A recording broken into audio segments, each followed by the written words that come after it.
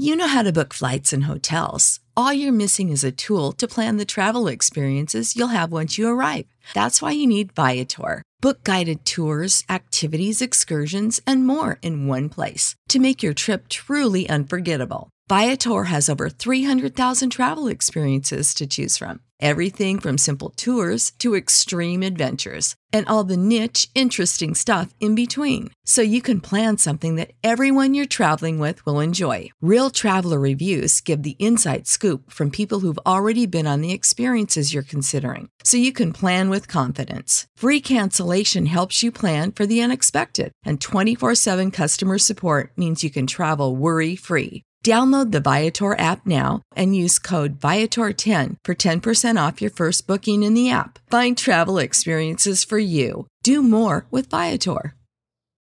When you need mealtime inspiration, it's worth shopping Kroger, where you'll find over 30,000 mouth-watering choices that excite your inner foodie. And no matter what tasty choice you make, you'll enjoy our everyday low prices, plus extra ways to save, like digital coupons worth over $600 each week. You can also save up to $1 off per gallon at the pump with fuel points. More savings and more inspiring flavors make shopping Kroger worth it every time. Kroger, fresh for everyone. Fuel restrictions apply. Coming up on episode 217 of Wheel Bearings, we've got the Audi Q5 plug-in hybrid, the Volvo C40, the 2021 Ford Explorer, BMW i4, Mercedes-Benz augmented reality heads-up display, and AAA studies ADAS functionality in bad weather. All that and more coming up next. Did you know you can support Wheel Bearings directly? Head to patreon.com/wheelbearingsmedia and you can become a patron today. Your contributions will help fund the platforms and tools we use to bring the podcast to you. And exclusives and improvements are already on the way thanks to your generosity. So if you want to be part of an automotive podcast like no other, head to patreon.com/wheelbearingsmedia. This is episode 217 of Wheel Bearings. I'm Sam Abuel-Samad from Guidehouse Insights. And I am Nicole Wakelin from TrueCar. And I am Roberto Baldwin from Engadget. And this week, Nicole is sitting here in my basement with me because she's here in Michigan to drive a whole bunch of cars over the next few days in her role as a juror for NACTOY. Juror. Yes, a juror. So now I'm in his basement with his fancy green screen. I feel like I'm like seeing behind the curtain in The Wizard of Oz. Like, ooh, this is what it looks like here. Are you in a rural area? Are you a rural juror?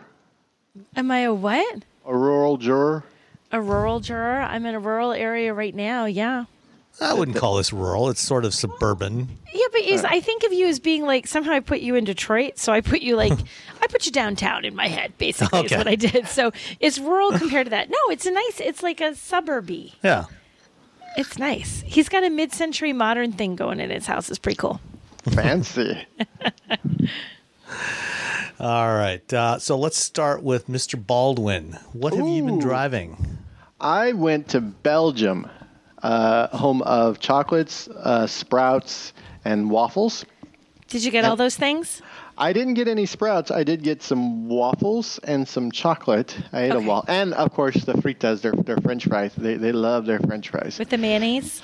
I didn't get mayonnaise because I don't like mayonnaise on French fries. It actually makes me want to vomit. It actually makes me want to vomit. Don't eat that. Yeah, I don't know. It's just the hot French fries and then the mayonnaise poured on top is just... I've never understood that. I know growing up in Canada, a lot of my friends like to have gravy on their French fries, and that was pretty cool. I knew a few people that liked mayonnaise on fries. Nah. I didn't know it would make me ill until I was in line for French fries at a spot in Amsterdam. And I'm like, what is that smell? It's making me sick. Did they put the fry thing next to the toilet? And has there been a toilet accident? And no, it was just the smell of mayonnaise being poured on the warm fries. Hey, if you like French fries and mayonnaise, that's fine. I don't care. But I will tell you that it makes me ill. I don't want to be anywhere around it.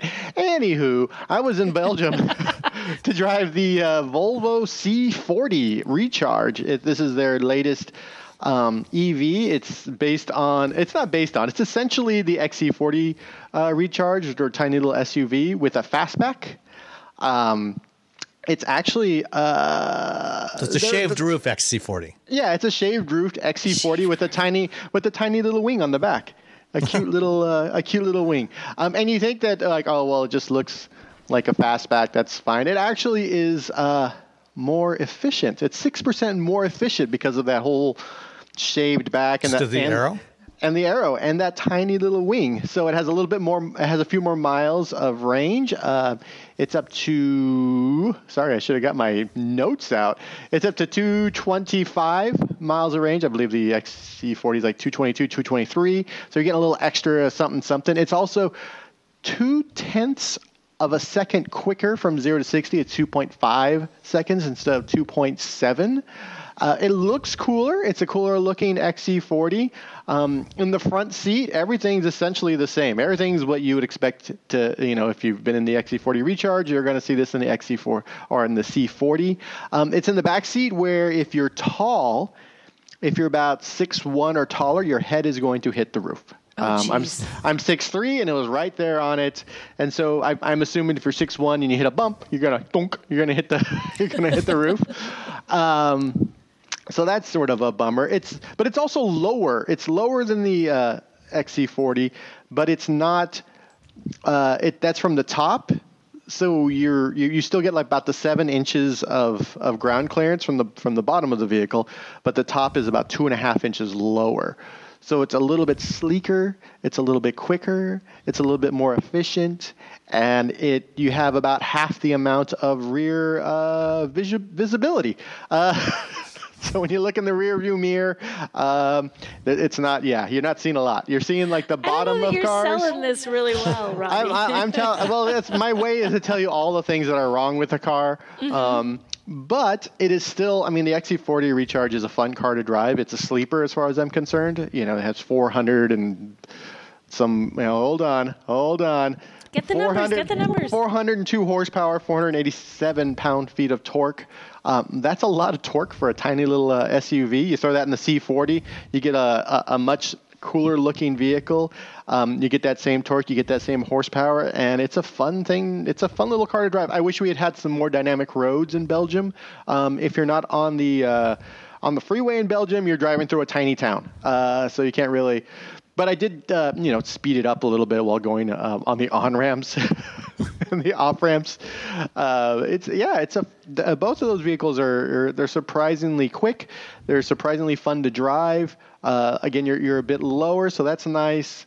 If you're tall, I mean, that's just a tall person's curse, to be honest. Sitting in the back of anything is always either going to lose headroom or So you're saying room. It's a curse to be tall? It is. Well, I mean, I can reach things in regular life. I just can't be the passenger in the back of a car for the most part. Just not in car life. I can't own a Miata. I mean, I can, but I can't drive it with the top up. I have to, drive with the top down. The Fiat 124, I have to drive with the top down.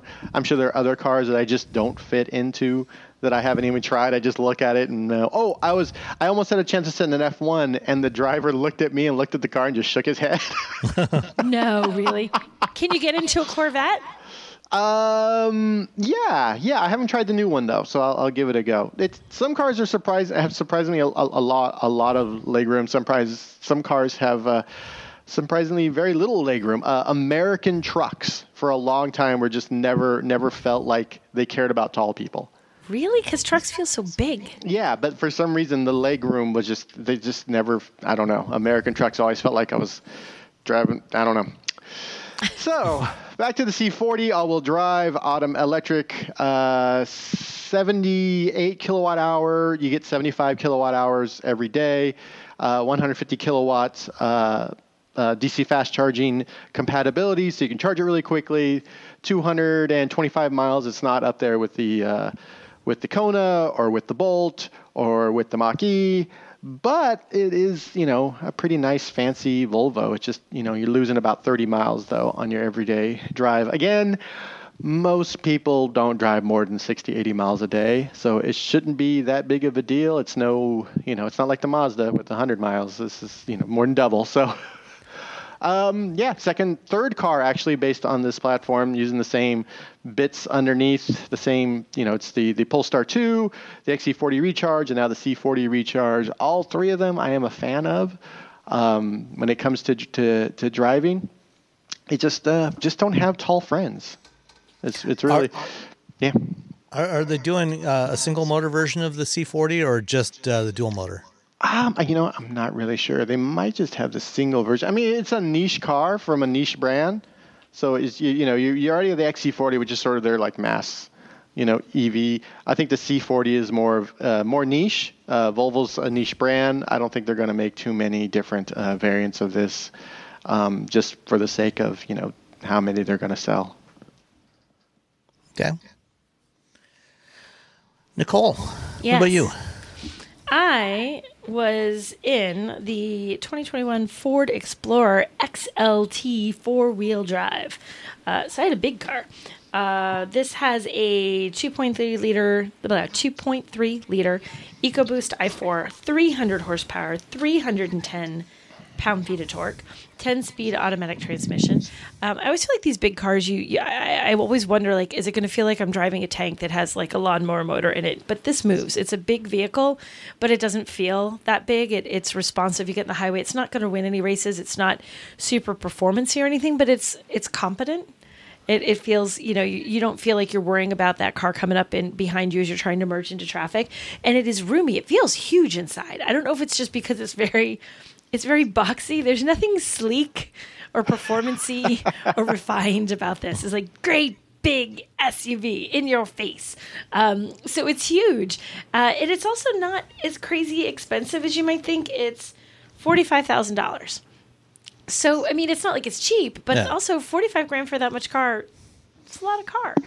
So I was overall pleased with it. I still have this thing and it's a Ford thing, and now, like, I'm going to be on someone's, like, assassin's list for saying this, but I don't feel like their interiors are ever as nice as I want them to be. They're always just, like, a skosh less refined. Like, I want that one plastic surface to be a soft touch surface. I want that one thing that looks like it's chrome but is fake plastic to look more like chrome and not fake plastic.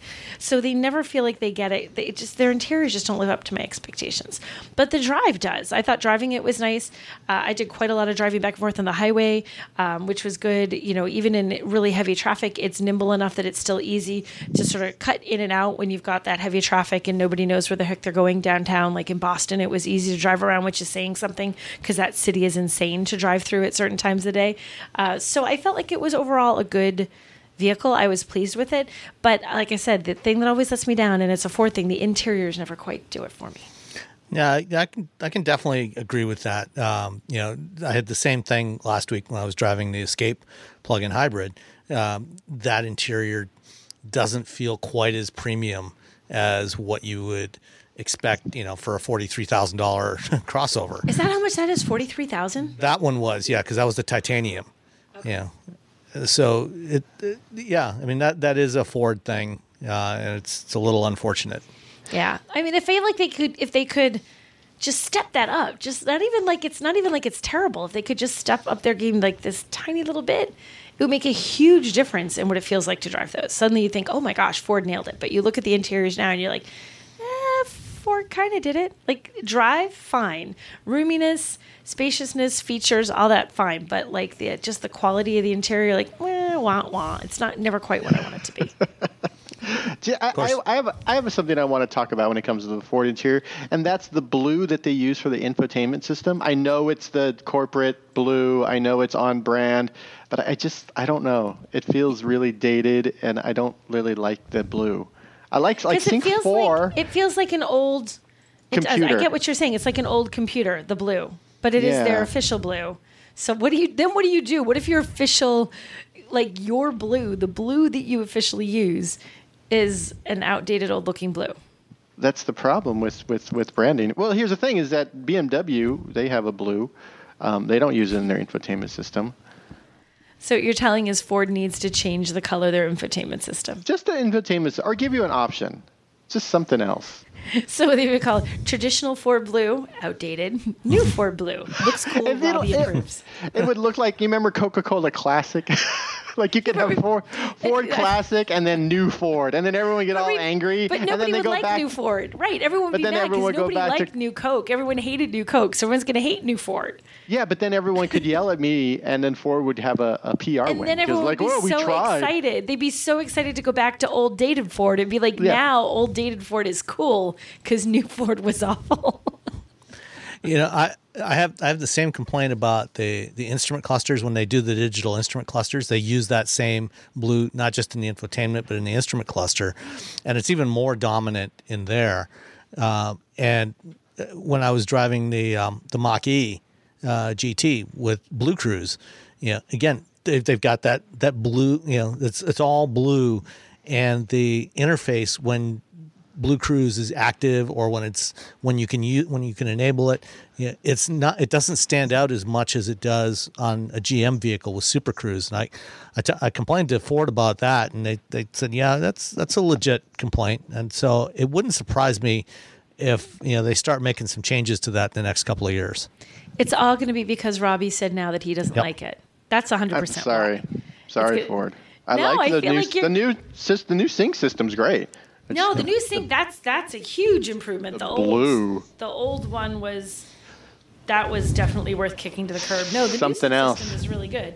But you're right though, the color, I never really thought about it, but it does make it look dated even though the system itself is not. The system itself is fine. Yeah, it's just that blue color. It's like a Windows BIOS screen. Now I'm going to be thinking that every time. I never thought of that until you said it, and now it's all I can see. And I apologize to all the Ford owners out there who are like, damn it. Now they're all going to see that. That's all anyone's going to see. And some poor tech guy at Ford is shaking his fist going, Robbie, no.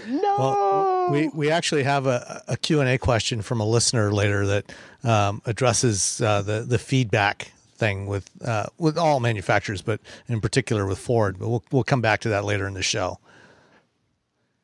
But to your comment about the price of this thing, you know, you can actually get Explorers much more expensive than that. Like, you can get a Platinum up close to $60,000. But the Platinum, okay, so the interior and the Platinum, I mean, their higher trims do look better for sure. But how much? Like, are they $60,000? Is that what your top? Almost 60, yeah. I don't think I've ever been in an Explorer, even a fancy one, that felt like it was worth $60,000. Like 44,900 and cut off 10. I'm going to go with 10. 44,910. I was okay with that and just was like, oh, the interior is not quite there, but 60,000. I don't think they have a $60,000 interior. No. That, especially, you know, when you compare it to, you know, competitors like the Kia Telluride, which, you know, God, a maxed out Telluride is about 48 or 49. And that thing looks beautiful. See, they do the reverse. They give you look at that car and you think, I think this should be more than what the Monroney says. It should be an extra 5 or 6 or 10,000, depending on the trim you're at. There you sit down and you're like, okay, Kia, you totally delivered. This interior is gorgeous. Like, see, that's the thing. Like, would you get the Telluride or would you get the Explorer? Which one would you get, guys? You have to pick. Telluride. I would probably go with the Kia. Yeah. That was an easy one. See? Yeah. So there you go. There's the whole answer. We're all forget it. Unless you want a more performance-oriented one, you know, and you want to go with the ST, the Explorer ST, or you want more fuel efficiency and you go with the hybrid. But for anything other than that, yeah, I'd probably go with the Kia. Kia would win. See, that's why this doesn't work, because for $45,000 you can get yourself a Kia with more stuffs. I have the Kia Carnival right now, and it's not. It might not even be the material. It's how they use it. It's how they present it. Like those little like waves that they have in the material. That's just. It doesn't have to be some tree that they've cut down and. I don't know, whatever crazy story someone tells you about a tree, and you're just like, oh, this is just plastic, but it feels really nice. It feels and looks really nice. Yeah, I drove the Carnival a bit last week during the Mama Rally at Road America, and you're right, it does feel significantly more premium, especially at that price point. Yeah, I thought the Carnival was really good. I had that back in May, I think, so it's been a little while since I drove that. But once again, the interior in that thing, it always... Kias, especially once you hit like the mid-range of like even the base trims in their lineups, when you hit like mid to the higher end of their trim levels in any given vehicle, suddenly they look like they cost so much more than they actually do. Like, I don't know how they do that. I don't know what little magical Kia elves are able to do this and other car companies can't. But Kia does it every time. The Carnival does it too. It's amazing. Carnival. All right.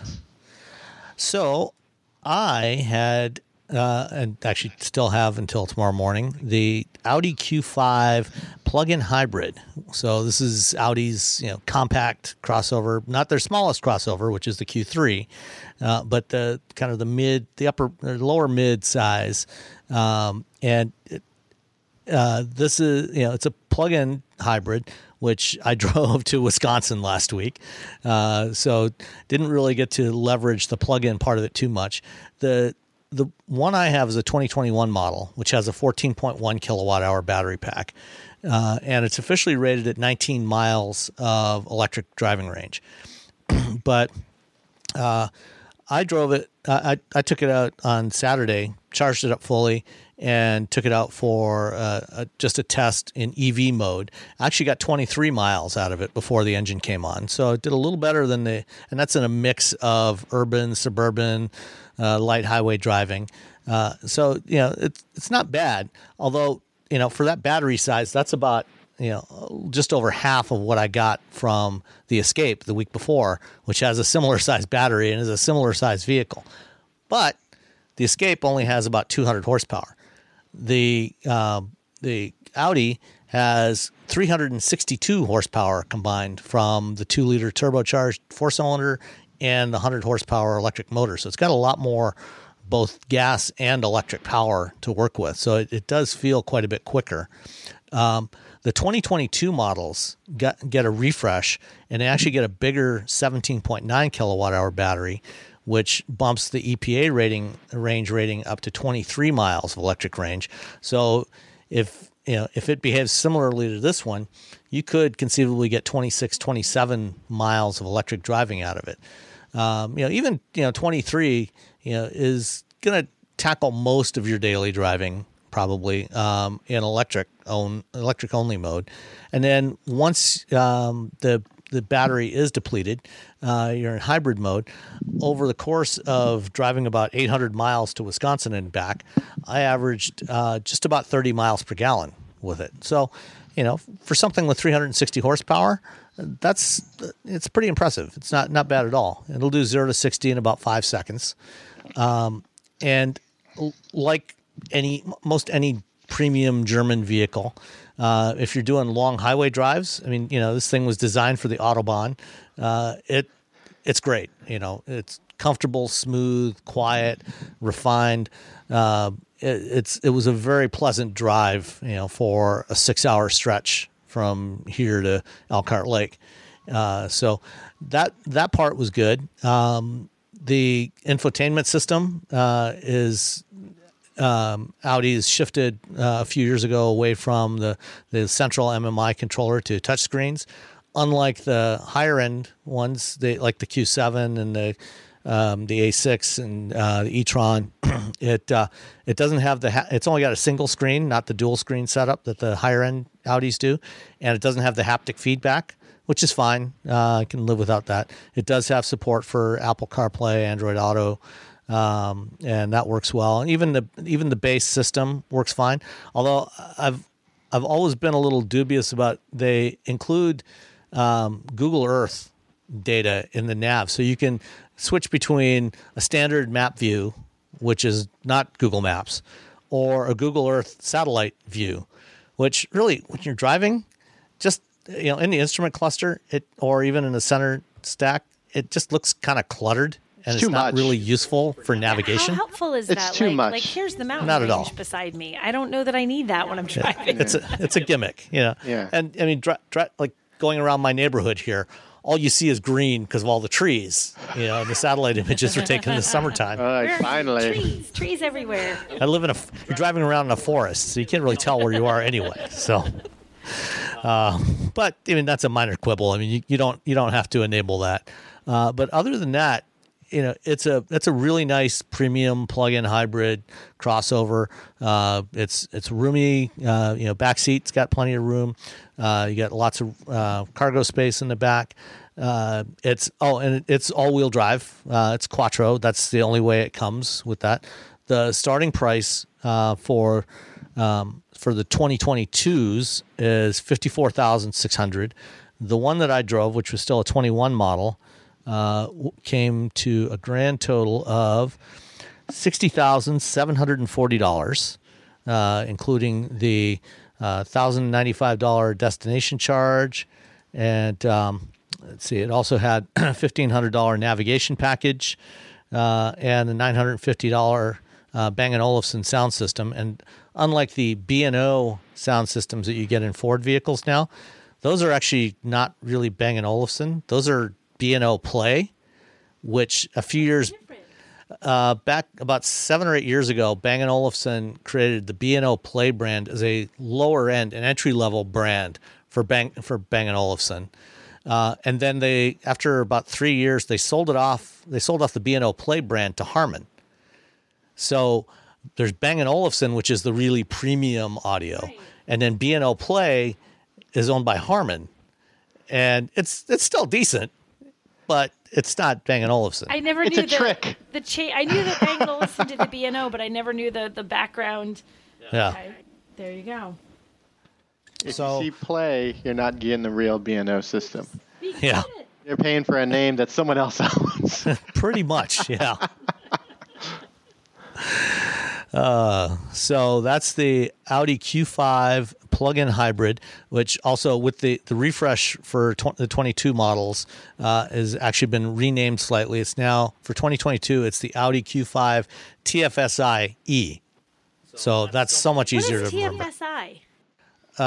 TFSI is their branding. It's their equivalent of EcoBoost. So it's stands for something? Yeah, it's an acronym. Turbocharged fuel, and it's actually a German acronym, but basically it's turbocharged direct fuel injected. So it's very German because it's a long acronym. Yes. Because German words are long as well. Yes. Okay, now that all makes sense. And then of course you have to add the E on the end because it's a plug-in. Right. Just one more letter. Plug-in. Yeah, because it's capitalized and then just little lowercase. Yes, lowercase e. Teeny tiny e. Yeah. Little e. Okay, so that is the garage for this week. Let's see, what do we got next? Dun, dun, dun. Oh. When you need mealtime inspiration, it's worth shopping Kroger, where you'll find over 30,000 mouth-watering choices that excite your inner foodie. And no matter what tasty choice you make, you'll enjoy our everyday low prices, plus extra ways to save, like digital coupons worth over $600 each week. You can also save up to $1 off per gallon at the pump with fuel points. More savings and more inspiring flavors make shopping Kroger worth it every time. Kroger, fresh for everyone. Fuel restrictions apply. Save big on brunch for mom, all in the Kroger app. Get 16-ounce packs of flavorful Angus 90% lean ground sirloin for $4.99 each with a digital coupon. Then buy 2, get 2 free on 12 packs of delicious Coca-Cola, Pepsi, or 7-Up, all with your card. Shop these deals at your local Kroger today, or tap the screen now to download the Kroger app to save big today. Kroger, fresh for everyone. Prices and product availability subject to change. Restrictions apply. See site for details. Roberto, you drove the BMW i4. Oh, I can talk about it. And your videos online. Finally. Yeah. Okay. So I expected it to be a good car. i4, BMW's been doing EVs for a while. It feels like they were sort of, I don't know, stuck for a little while. You're just like, well, we got the i3, now what? And they just kept talking about this modular factory and how they were going to be able to build everything on the same, they have one platform to rule them all that you could put everything in. And it's like, okay, all right. And we just heard that for years and years and years. And then the i4 and the iX come along. You're like, oh, okay, cool. We'll drive these. This will be fine. The i4 is outstanding. It is such a good car. I was really impressed at how well it drives. I was really impressed at how well they sort of, I don't know if you want to say hide the heft of a battery pack, but I really, really liked it. And I try not to be too excited about things because, Well, just to That's not my temper things a little job. bit, how'd you like the grill? It grows on you. How's that? Oh no, it gets bigger. It grows on you like a plague. I didn't hate it by the end of the week. I went to Germany to drive this. I drove this in the iX. So I drove it around Germany. I drove it on the Autobahn. Drove it in, I don't know, some mountains. Might have been the Alps. Who knows? At some point, they gave us the i4 M50, so it was an M vehicle. So it's the very first M electric BMW, and it deserves it. It deserves its M badge. It drives like an M. It feels like an M, and makes funny noises that aren't like your typical M, but it still it makes these noises, and it just drove so well. And the inside, unlike the iX, where the inside feels like they took elements of the i3 and elements of what they've been showing off for years about like this more like living room type interior, but they did it in a way that didn't feel too gimmicky. It's nice and wood, and you got crystals everywhere. It feels like a shop you would find in Marin. The i4 is you get in, it's like you're like, oh, it's just like getting in a 4 Series. It is there's nothing really that different from what you would get from the i4 versus a 4 Series. And I prefer this over the 4 Series. Really? The 4 Series, they sell a ton of these things. Like the number 1 or number 3 selling BMW in the world, some top 5 or something. So they sell a ton of these sedans. So it makes sense for it to be the first like proper BMW sedan that's an EV. But it also feels like the 4 Series is kind of basic. It's kind of the I got the I'm a little bit too old for a 3 Series, but I can't quite afford the 5, so you just kind of get the 4. The 4 is just like, good enough. It's the Goldilocks of BMWs. You're like, fine. It's the just right temperature. It's the just right for most people. But when you end up being the just right, you also end up being sort of the basic version of BMW. The i4, I think, as an EV, is just much better than the 4 Series. It's just funner to drive. You get that EV torque.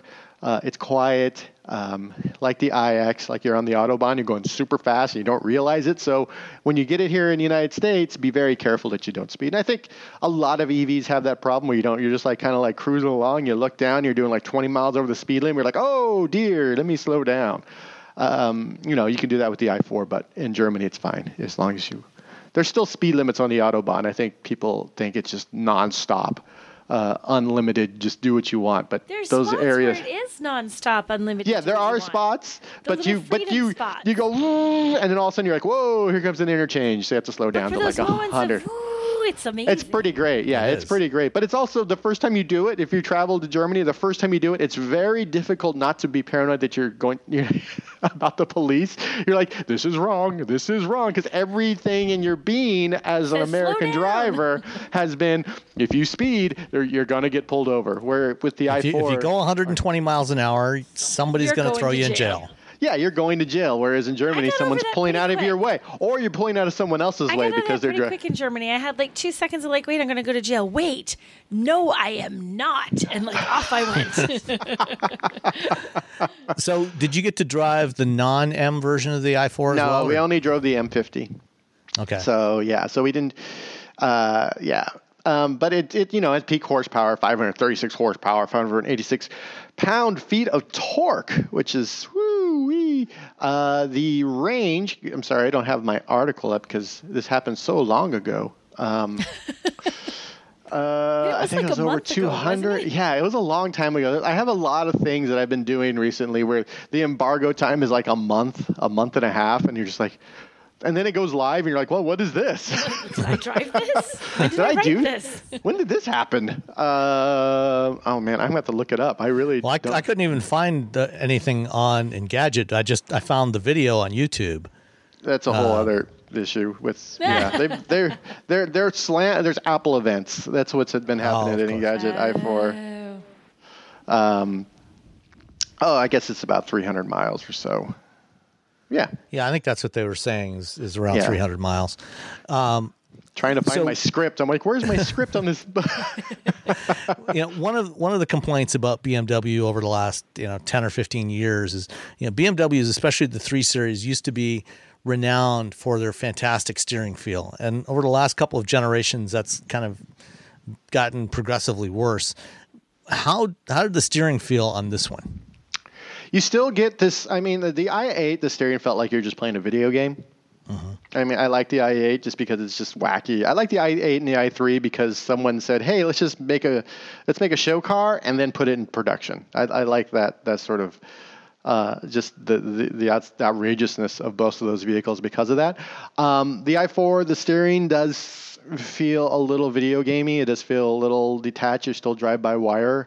I got the same feeling from the e-tron e-tron GT, where it's not quite there. It's not, you don't quite get the feedback that you really want as someone who's doing some dynamic driving. But it's definitely not a deal breaker. It's definitely not like super detached like the i8 felt. And so it's there, but it's not as, I mean, it's not the 2 Series. The 2 Series, if you're the insane BMW enthusiast who still wants the ultimate driving machine, well, you can't get the current generation, but you can get the previous generations with the manual transmission. That's what you go for. That's if you're that person, there's a car for you if you don't buy the new one. Just can't be new. Yeah. So you're a musician. What's your verdict on the Hans Zimmer soundtrack? I like the idea of this additional sound, because driving has always been this sensory experience. It's always the feel, the feeling of steering and the throttle mapping, and if you have a clutch, the clutch, and then shifting gears, or the G forces and how you move and everything. And sound has always been part of that. It depends on, and it doesn't matter if you're driving like a big throaty, like a V8, or if you're driving a little, 4-cylinder, you still hear something. You still have something that sort of attaches your ears to everything else that's going on. And the soundtrack it's fine. I kind of like it. It's not going to be everyone's cup of tea. I think people at some point, there's going to be just this sort of division of people who like it and people who don't. You can turn it off if you don't like it. It's fine. I kind of like it. It's like these kind of almost. How's that go again? Wee. So you can't just say wee every time, because your throat will get sore. So you need something that happens whenever you stomp on the accelerator. So you got Hans Zimmer, which is like, it's always it's Hans Zimmer. What are you going to do? I mean, if anyone's going to get Hans Zimmer, it's going to be a BMW. To be honest, I like it. I can totally see how people wouldn't like it. I think people get very sort of stuck on the idea that it's fake. BMW's been sort of feeding fake sounds into their vehicles for a while now. So I wouldn't. Well, I think I would say it's probably less of a problem with something like this, where it's authentically fake, as opposed to like sort of the previous M5, where they were simulating actual engine noise and feeding that in. Whereas this, it's clearly not emulating anything natural. Yeah, spaceship fake. Yeah. It's the bridge of the Enterprise. Yeah, and again, it's very much individual feel. I talked to some people who like it. I've talked to some people who don't. I'm sure there's going to, at some point, automakers are going to start selling sound packs for their vehicles that you can get over the air, and there's going to be one where you can put in a big throaty V8 and even though from the outside it's all. I want mine to make a George Jetson's car noise. This little like. Yeah, they'll get they'll get some. Isn't Porsche already offering some sound packs for the Taycan? I don't know. I'm supposed to get one in a few weeks. I'll see if I can turn that on, because I'll turn on all the sounds. I don't care.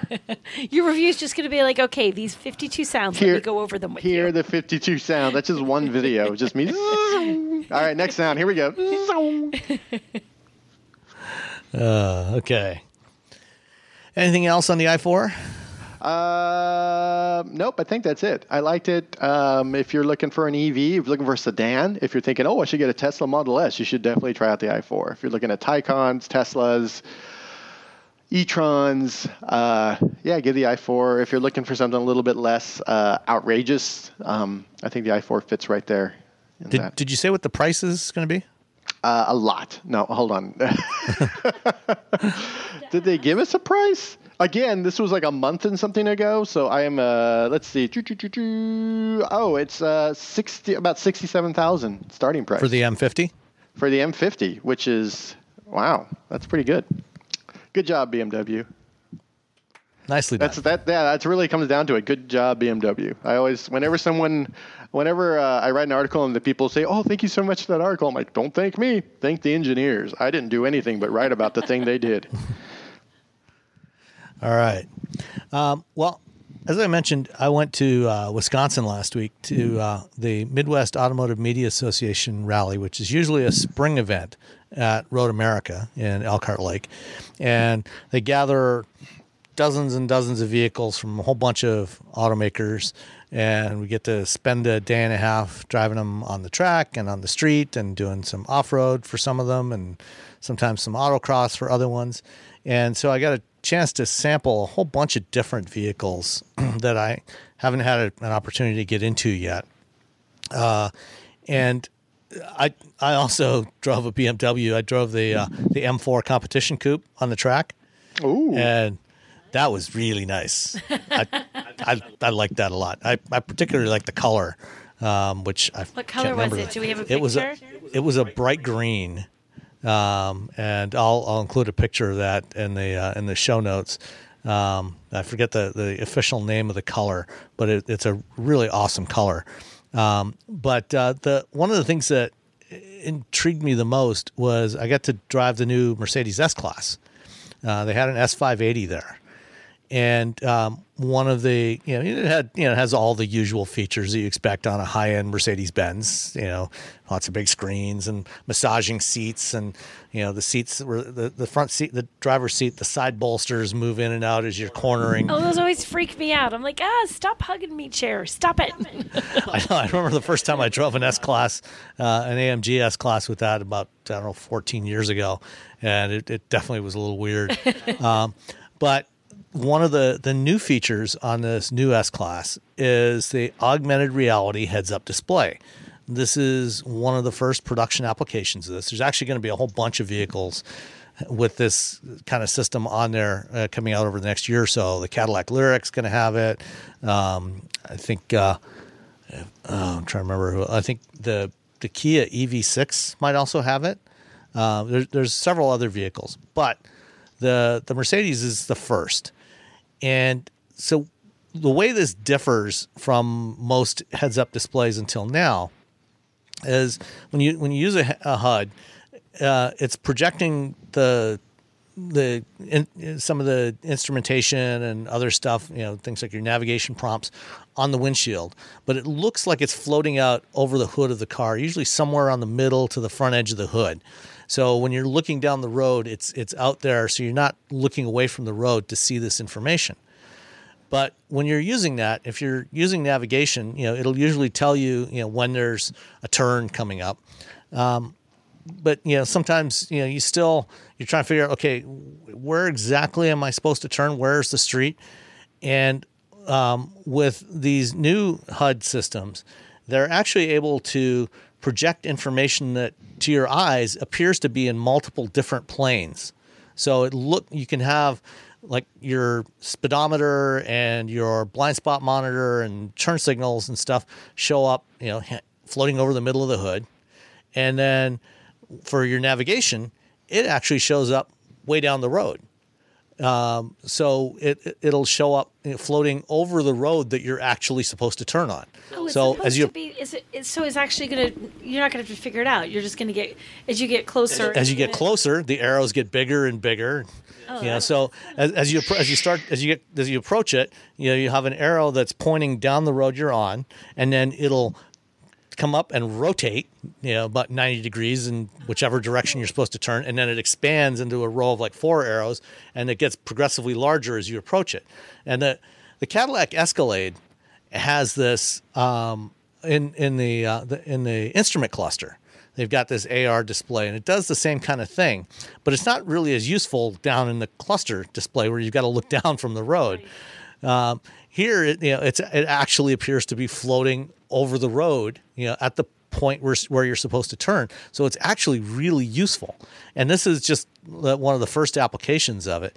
I think one of the other things we're going to start to see in some of these vehicles is using for the pedestrian detection systems. It will highlight when the forward-facing camera sees a pedestrian, detects a pedestrian, it'll draw a box around the pedestrian and say, hey, watch out for this person stepping out into the road. So it's actually really cool. I really like the idea of this, and at least in this Mercedes, it seemed to work really well. So you actually tried the navigation thing, and you felt like where the arrow was, the street is there, and as you got closer, it was showing. So it really worked, huh? Yeah, it did. It's of course, very impressive. Yeah, getting the heads-up display to turn on was another story entirely. I spent several minutes looking around trying to figure out, because usually there's a button on the dashboard, it's labeled HUD or something like that, and you press the button and it turns on the HUD. And if you don't want to use it, you can turn it off. And I never did find a button to turn it on, and I looked in the menus and the screens, and then I decided, well, let's try MBUX, and I said, hey, Mercedes, turn on the HUD.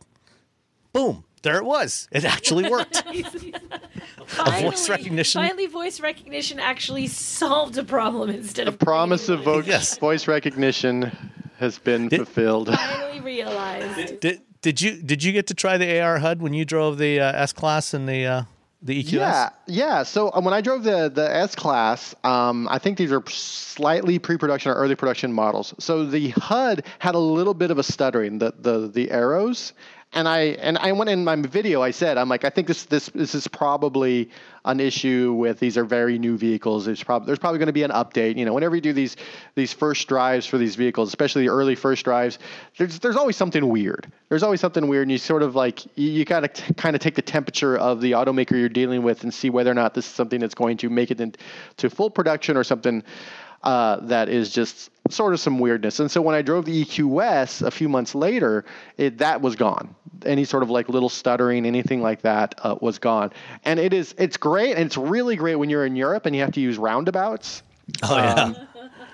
Because I've learned on my last trip that roundabouts with voice, like when someone's telling you, are just horrible. I had to turn off the voice because I always took the wrong round exit on the roundabout if I was using voice. If I looked at the map, I was fine.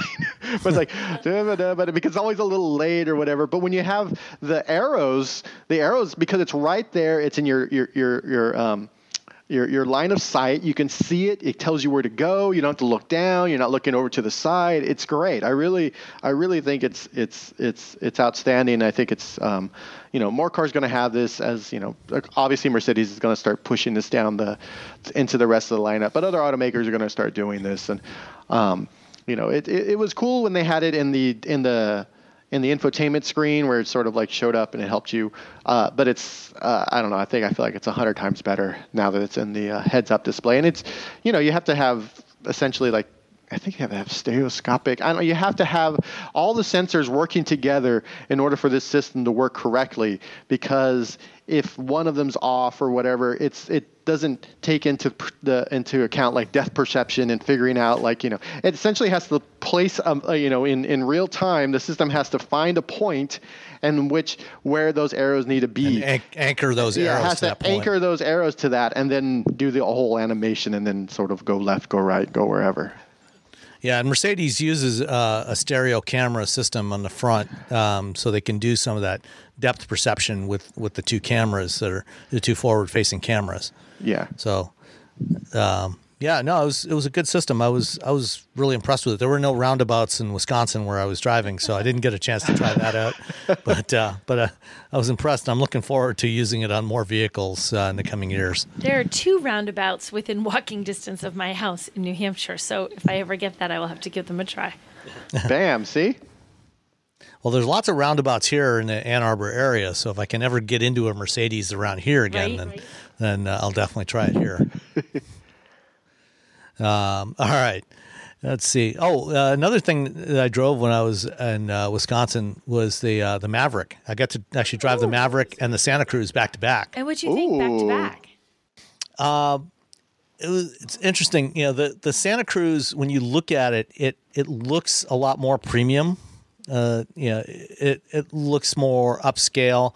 Of course, when you get into it and you actually start touching the surfaces, it's the same interior that's in the Tucson, so it looks nice, but there's a lot of hard plastics, and so it doesn't feel quite as nice as it looks. Whereas the Maverick, it's all hard plastics too, but it's basic. It looks basic, but it's solid. It feels utilitarian, and for something that starts at $20,000, it's perfectly acceptable. And I like driving both, but I think I would probably, depending on what people were looking for, I would probably recommend the Maverick. Because it does have some of those neat features inside, like the cutouts for the big water bottles really in the cool. doors, Yeah. and the notches in the bed to do your DIY bike racks and things like that. But Hyundai, doesn't the Santa Cruz have some bed fanciness too? Why do I have They- this they memory do. that they do? But you have to buy accessories. Oh, where you can just throw a 2x4 and create Yeah. things in a piece of plywood, and you've done it in the Maverick if you don't want to buy stuff. Yeah, and the other thing, of course, is that at the $20,000 starting price in the Maverick, you get a 40 mile per gallon hybrid, whereas the best you're going to do in a Santa Cruz, even with the base engine, I think is like 26 or 27. Yeah, that's a big difference. So it's a lot more fuel efficient. So the Santa Cruz is more stylish. The Maverick looks more basic. They both drive pretty well. No real complaints there. And the one complaint that I think is unconscionable on Ford's part with the Maverick is why the $20,000 one does not have cruise control. Oh, it doesn't have cruise. I did not notice that. You have to step up to the XLT to get cruise control. How much more do you have? What's the difference between pricing? It starts about 23.5, I think, for an XLT. That's a pretty big jump. If you're really looking at that price point, Yeah. $30,000 is a big difference. Right, and the thing is, the only thing they have to add for cruise control is the button on the steering wheel, because modern vehicles all have throttle-by-wire systems. So there's not any hardware that's added except for that button on the steering wheel. It has automatic emergency stopping, so it has sensors in front. Yeah, it's got all that. Oh. But it doesn't. It doesn't have radar, so it's not adaptive cruise control. It's just standard. But you don't even get basic cruise control for that $20,000. Really? Yeah.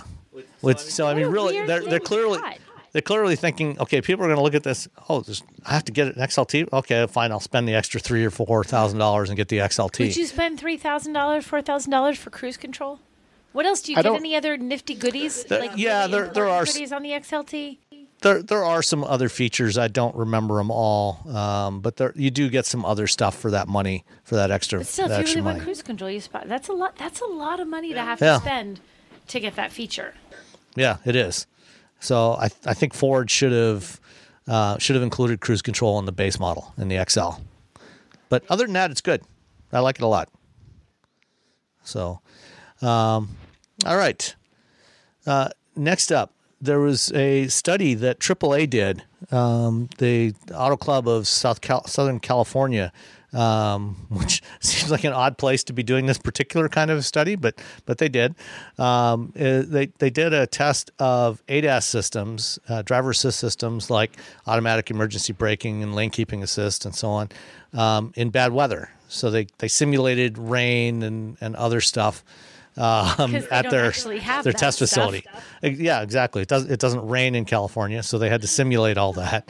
It kind of rained yesterday, guys. Come on. Kind of it rained. rained for Did it fall out of the sky and scare everyone? one dropped, and we got super excited. And everyone was like, "Oh my gosh, rain!" We were just like, "Yeah!" Oh, it's gone.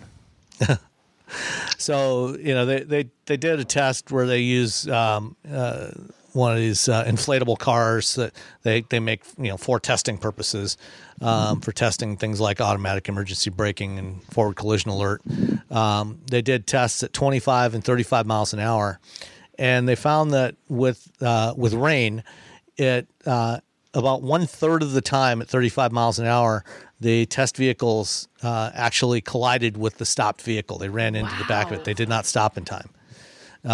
And for the lane keeping assist, it departed the lane about 69% of the time, going around curves. Yeah. Because the cameras get obscured. You can't get. So if rain is that bad, can you just imagine what snow would do to those numbers? Yeah, it would be 100%. Gosh. And I know this, not having actually run into anybody with these systems, but what typically happens with snow in particular, snow and slush, is when the systems will just simply deactivate. You'll get an alert saying, "Hey, you got to clean the sensors." Adaptive cruise control is not going to work, or the collision warning is not going to work because I can't see. I had a vehicle during the winter when you get that and if you live somewhere where it snows, you know this. There's certain snow that just snows and it's whatever, and there's other snow you drive for 5 minutes and it creates this like just packed snow and ice that's stuck under the front of your car. That's really wet snow. Yeah, and it takes like 2 minutes for the splashback from like the highway and everything to do that. And I was driving an SUV, perfectly fine SUV, within truly 5 minutes. That happened, and when I got where I was going, I took a picture of the front of it because you could see where some of the sensors and things, and all you can see is this nasty, slushy mess. And I put up, this is why many of these cars really aren't ready for prime time, because this technology can't overcome that. It just can't. The poor OEM apparently somebody saw it higher up in the ranks is like, she's mad at our car. I'm like, I didn't even name your car. I'm like, but we could see the logo on the kind of sort of on the side. And if the car isn't working right, I'm like, no, it's not that your car wasn't working right. It's that no car works right when that happens. They all do that. It doesn't matter whether you're a cheapy car or an expensive car. None of them work right when you get snow. I spend the entire winter months constantly like taking my thumb to clean off sensors and stuff on the front of the car. Yeah, same here. A few years ago, I was driving a Hyundai Sonata that had adaptive cruise control. I was using that. It was the morning after it snowed, so it wasn't snowing at that point, but there was slush on the road that was getting thrown up. And after about 10 minutes, enough slush had built up on the radar sensor. Normally, radar, unlike cameras, radar can see through rain and fog and stuff. But if you get enough slush and ice building up on the sensor, then it does get obscured. And got an alert, said, "Hey, system's disengaging. You've got to clean off the sensor." And I've had this happen with camera systems. One time I was sitting in a parking lot waiting to pick up my kid after work, and it was snowing, and I was just sitting there. The vehicle was not moving, but the snow was coming down hard enough that it was constantly triggering the sonar sensors, the ultrasonic sensors, for the parking assist. So the sensors that beep as you're getting too close to something. Just sitting there, the snow was triggering the ultrasonic sensors. Beware, snow. And so I had to find the park assist button and turn that off because it was driving me crazy. And this is also a problem with automated vehicles, autonomous vehicles. You've got to have, if you're going to have a system that is going to drive the car without a human that can take over when when the sensors get obscured, you've got to be able to keep the sensors clean, which is why no Tesla built to date will ever be level 5 capable, because it can't drive autonomously in the snow because it can't keep the cameras clean. Yeah, it has nothing to keep the cameras clean. Unless you live someplace, like if you live in California, someplace where you don't really get that kind of weather, you think, oh, well, I'm sure it happens. No, literally the winter months, those systems have a conniption fit constantly. You're constantly getting warnings that things aren't working. And like you said, if you're driving an autonomous car, then you're done. Like your car's going to be, I'm sorry, I'm pulling over. There's a snowflake. Like this, you can't have that kind of driving for how frequently it happens. It's not rare. It's all the time. Right. And even in a place like California or, other places, in the summertime, when you get insects, you get clouds of insects, and you're driving along, and your windshield is splattered with dead bugs. Those dead bugs are also in front of the cameras, which is why, these other companies developing automated driving are incorporating sensor cleaning systems. This is why Waymo, a few years ago, they put out a little video. I don't know if you saw it. They developed a little washer wiper system. I didn't see that. So for the dome on the roof, or the rooftop LiDAR, they have a couple of wipers that come up. The washers spray it. The wipers sweep around a couple of times around the dome to clean it off, and then they retract back into the. So you need to have wipers that can just like come out of all, like you have wipers on headlights and stuff. They like pop out of all the areas where the sensors and the radar and the camera just like whoosh, clear everything off and then pop back away. Yeah, the iX has that. The iX has a sensor camera cleaners on the front and the back, so you get the front and the rear camera. You push a little button, and it's all and it sprays right. And it's also got heating elements in front of the sensor. The cameras behind the windshield to keep ice from building up on there.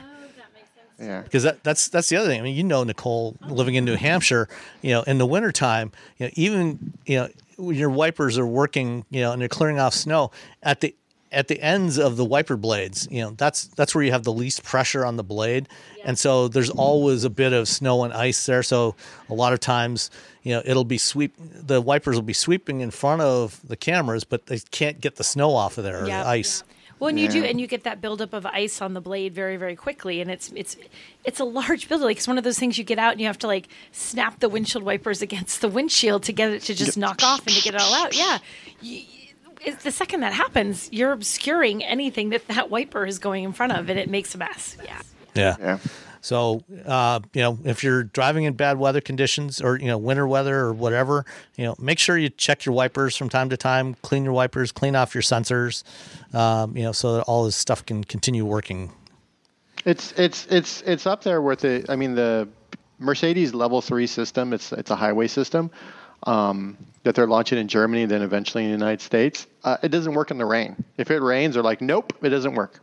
They're just very upfront about it. They're like, we're not going to, because they say that the vehicle is responsible if something happens, and so they're like, nope. If it rains, nope. Which is funny because it rains a lot in Germany. Yeah. This vehicle works 2 days a year. Have a nice day. Yeah.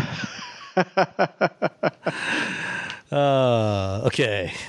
Let's get into a few listener questions. Dan Vesma asked on Twitter, big multi-day trip across the country in no rush. Free choice of any car currently for sale in the U.S. What keys are you picking up? Something comfortable? Something fast? Something electric? Ooh. Wait, I'm driving across the whole country, did he say? Cross-country trip. Cross-country. Well, we did LA to New York. We did that in How about that? Stelvio, and I got to say it was not half bad. But let me think. Gosh. Oh, I think I know What would you pick? Hold on. Give me a second. I don't know. What about you, Sam? What would you pick? Do you know? Oh, I think for a cross-country trip, I would definitely lean towards comfortable. I don't know if I would, at this point yet, necessarily go for electric. Maybe in a few years, I think. But so something like an Audi A6 or A7, I think would be really nice. Something big and comfy, but very stable. High speed stability. Or maybe a BMW 5 Series, something like that. I think would also be a good cruiser. I think it depends on the route too. I mean, if you're taking the interstates, then I think something like a big German cruiser would be a good choice. If I was sticking to back roads, and taking multiple weeks to make the trip, I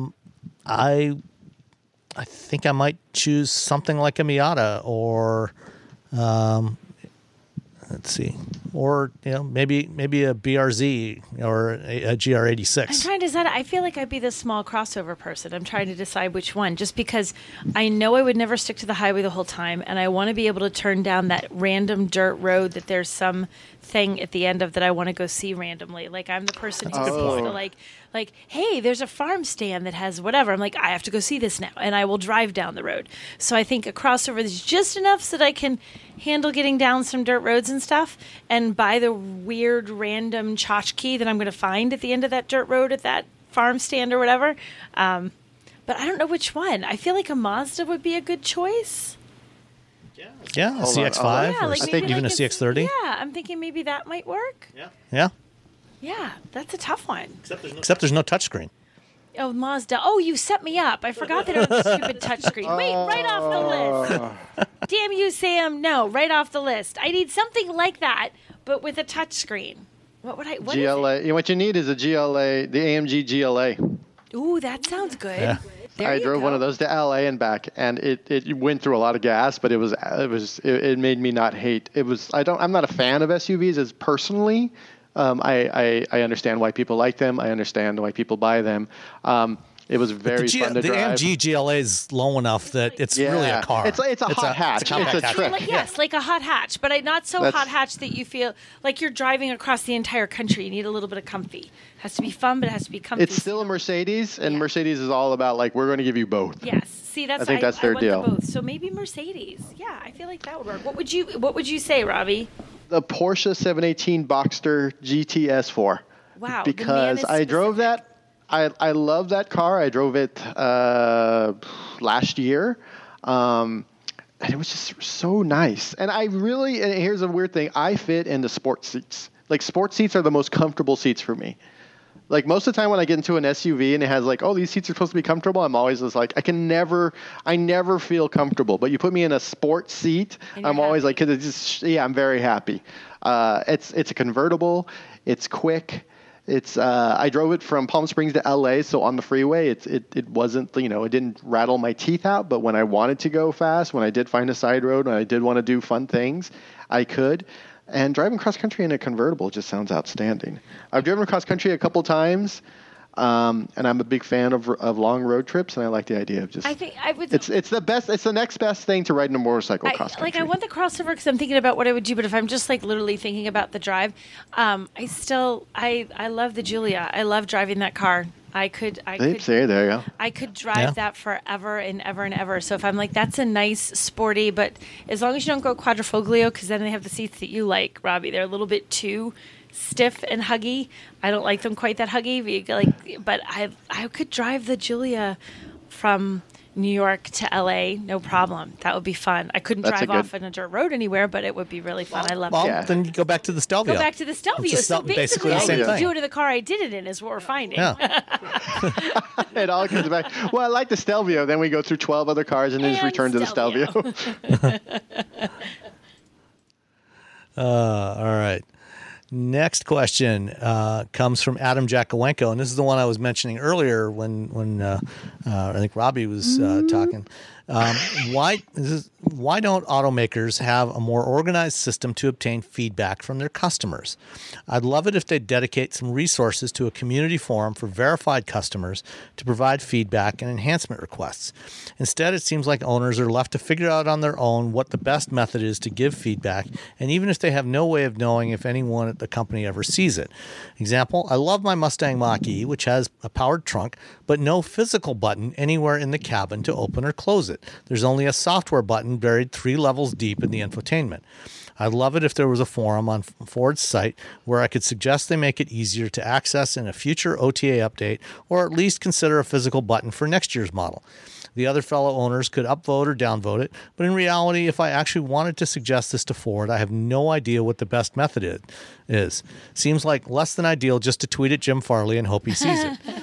Well, actually, you might be surprised. You might be surprised, actually. You share stuff that the automakers see. I mean, they're paying attention to like their Twitter feeds. It's might not be Jim that's looking at it, but like somebody's looking at that Twitter, and they take a surprising amount of the information when customers email or tweet or whatever, and they're like, everybody hates this. We did this wrong. Like they do actually notice that. So even though they might not be saying to you, hey, thanks for the feedback, we noticed that, if you make complaints to them or suggestions, they do see that stuff, and it does impact what happens in future products. Because every now and then you will be sitting, you guys can vouch for this, you'll be sitting at something and they'll say, hey, we changed this because customers said they hated this thing, or customers said they found this fiddly, so we changed it this way. So they do listen to what you say, and if enough people say the same thing, they go, okay, this is a thing we have to address. Yeah, and at Ford, Mike Levine, who's the director of North American Product Communications. I know he spends a lot of time on Twitter and Instagram, and he often responds to customer stuff. They have dedicated social media teams that all these companies do. They have social media teams that monitor for things like that. And, how well at any given company, how well some of that actually gets back to engineering and product planning versus to the marketing folks is questionable. But there are people that are looking and listening for this stuff. And I think if you target the right people, you can sometimes get a response like Mike or Jim Farley or Emma Berg. If you're tweeting about the Mach-E, but there are others as well that are watching this stuff. But I think your overall question is right, though, or your request that it would be nice, if automakers had some sort of dedicated place that was just for owners, for registered owners, so you're not going to hopefully not have trolls in there. It'll be a place for people that have actually bought the vehicle. You can, sign in. I mean, you've probably got a Ford Pass account, a Ford owner account already anyway for your Ford Pass. You log in with that, and that authenticates you with your vehicle VIN number, things like that. And to have a place like that where you can ask questions, make comments, make suggestions, I think would probably be a good thing. Yeah, I agree. It would be nice to have that. I wonder how hard that would be for them to moderate. I suppose less hard if they verify that you're an owner somehow. Yeah. That would be the That's trick. the You don't thing. want to have just anybody, because then you'll have a trolls like, oh, Ford sucks. It's like, okay, that's not helpful. Yeah. Should have got a Model Y. You're like, all right. Unless someone bought a Mach-E just to say that, they're like, "Well, that's dedication to trolling." I mean, I guess so I can fine. troll you. Okay, thanks for your money. All Have a right. nice day. I know. I mean, they do talk to owners, and they always say, "Well, based on owner feedback, blah blah." But that's such a small. They find some people via survey and ask them some questions. They call them on the phone or whatever. I don't think it's. And I think sometimes they're like, "Oh, well, owners didn't like this," and you're like, "Really? What about these other three things that we all pointed to in your last generation, and with this refresh you could have gotten rid of, but you That's the didn't." weird thing when you have and I think about that when you have, it feels like everybody will complain about a thing, like say the trunk release being buried in all those menus, and like every owner will suddenly complain about it, and every journalist is like, this is the worst thing ever, and they refresh it, they're like, oh no, we left that there, and you're like, come on, we all hated that. But the 100 customers we talked to, and also like a place where you learn how to do things. We had a CRV for a little while, and before we sold it, we didn't know that there was a button like hidden that you could open the trunk with inside the car. We'd always had to we'd always get out and open the trunk manually. And on the day we were cleaning it out to sell it, I found the button on that day, and I had looked for it before. And if I had if there was a nice forum instead of just randomly searching online, like a dedicated forum, then it would have been You would great. have found that. Sometimes you find a YouTube video and it takes 10 minutes to get to the thing that the YouTube video will say it does. They were like, "Hey, we have this. Hey, if you like more of these, like and something." You're like, "Oh my God, just get to the point, for the love of God." For all the things I've complained about with Tesla and Elon Musk, that is one thing that they have done really, really well is they're, or at least Elon has, in terms of he will respond to people on Twitter, so if you've got a complaint, he will respond, and oftentimes things will get changed in an upcoming OTA update. And now that other manufacturers are doing OTA updates, something like this is something that could change. And actually, on the Mach-E GT, I don't know how much they talked about it when you were there, Robbie, but they talked about the new OTA update for the Sync 4 system in there, where they've made some revisions to the graphics, increased the size of some of the touch targets. They've moved some things around to make based on feedback they were getting, about how to use it. So you may well see that, the trunk release, move up to a higher level in the Sync interface in a coming update. It could. Fingers Or it might crossed. not. Or You it never might know. never happen. Might never. Who knows? Tweet Mike Levine. It's one of those little annoyances that's going to drive you insane for the entire time you own the car. Yeah. Every time someone's like, I can't open the trunk from the inside, I got to go to blah, blah, blah, blah. Sorry, sir.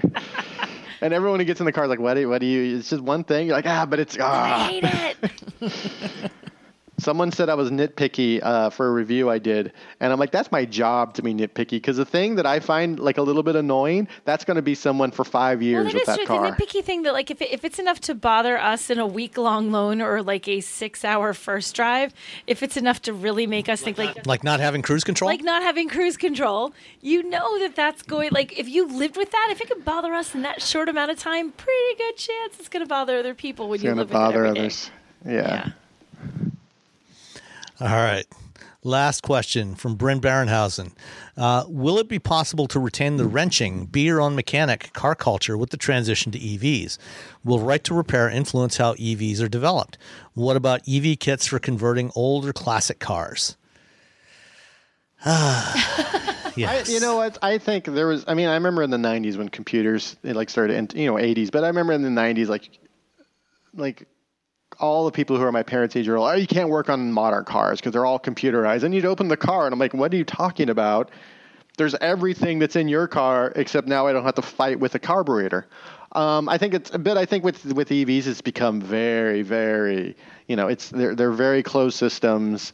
I think what's going to happen is you're going to end up with this sort of tuner world where people are. Mm-hmm. You remember when people are chipping cars? You can still chip cars, but I think you're going to get people once a car's been paid for, once it's out of warranty, they're going to start chipping these EVs. They're going to start doing these very weird things to them. Using their computers, which people have been doing since the 90s, really, especially in the import tuner scene. People were. I remember there was an article where people were. It was more interesting to watch that than to watch like pony cars race because they'd be sitting there and tweaking it, and then they'd fire 2 cylinders at once, and then that was the end of that. It's just really weird things because it was like all this fine tuning in addition to all the mechanical stuff. So I think it's going to be more, nerdery. When it comes to it, but especially with the EV kits that are available now, you can buy an EV kit now from EV West.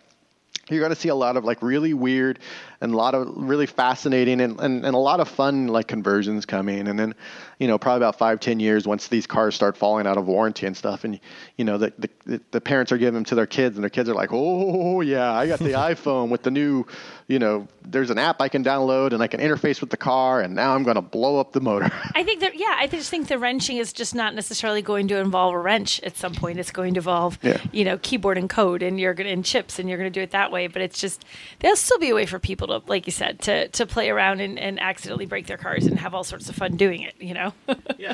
And it doesn't matter if your propulsion is coming from a battery pack or a gas tank.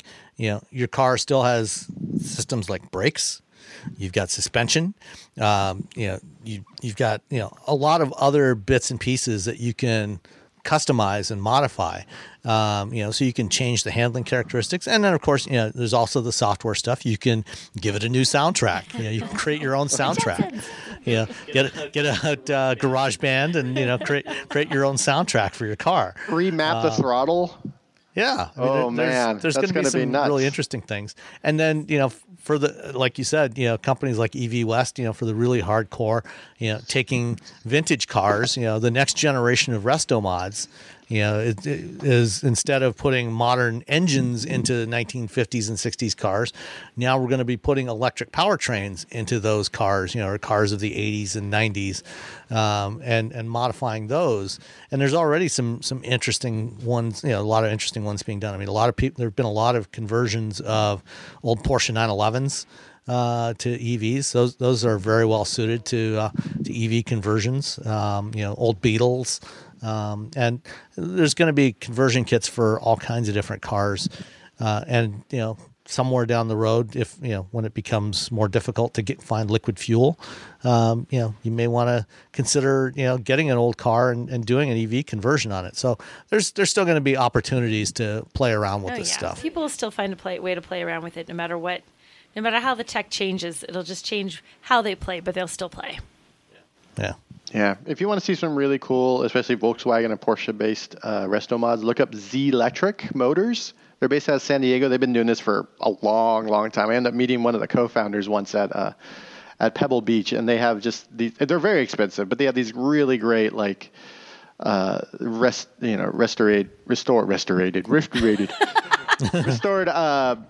Beetles and buses and Porsches, and they're all powered with electricity, and they look great. And if you've ever owned a Beetle or a Bug or whatever you want to call it, a Super Beagle, Super Bug, you know that if you own that car, that's a car you know how to work on because you don't have a choice.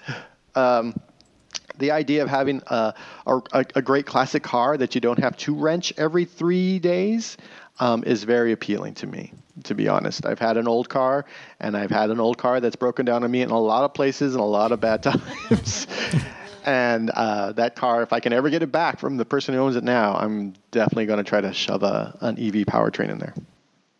And, there's going to be some very interesting EV powertrains available, with full self-driving Teslas that crash into walls and other barriers. So there'll be lots of parts available from those to scavenge to put into these other cool cars. Plus crate engines or crate motors from GM and Ford.